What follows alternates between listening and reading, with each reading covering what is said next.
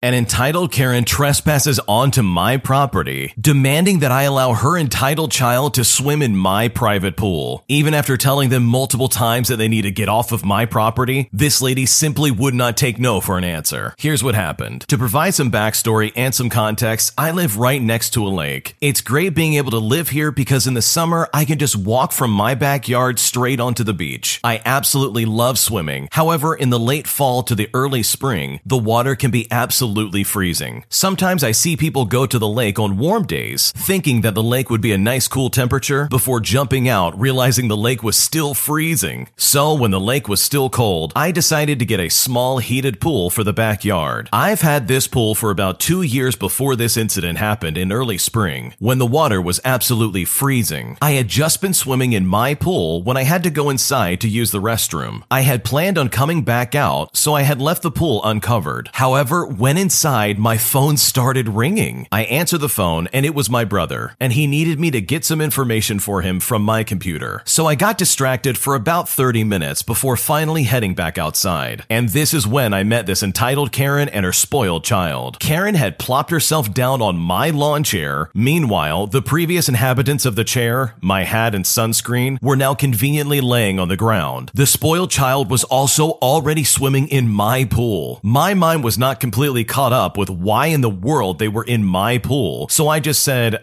excuse me, why are you on my property? The entitled Karen looked up and said, "Oh, is this your property?" Flabbergasted at such a stupid remark, I said, "Yes, this is my property. Why are you here?" The Karen then looked at me and used a tone as if she was explaining something to a child. She said, "You see, my son here wanted to go for a swim, but the lake was a little too cold. Isn't that right?" I normally have a pretty long fuse, but after hearing her talk to me like a child, it was as if that fuse just got cut a little bit shorter in my mind. So I said to her coldly, "The lake's cold, but that doesn't explain why you're on my property using my pool." The Karen didn't like me saying that because she said, "You do not have to be so rude. I'm just trying to keep my kid happy." Throughout this, the kid has been swimming around in my pool, clearly just not even paying attention to the conversation. I say, "Well, I'm sorry, but I don't let strangers use my things." I then turned to the kid and said, "So buddy, you need to get out of the pool." Maybe this was the wrong move to address the child, because right after that, the Karen got up in my face and started screaming at me. She said, "How dare you talk to my child like that? He has feelings too. He deserves to be in that pool.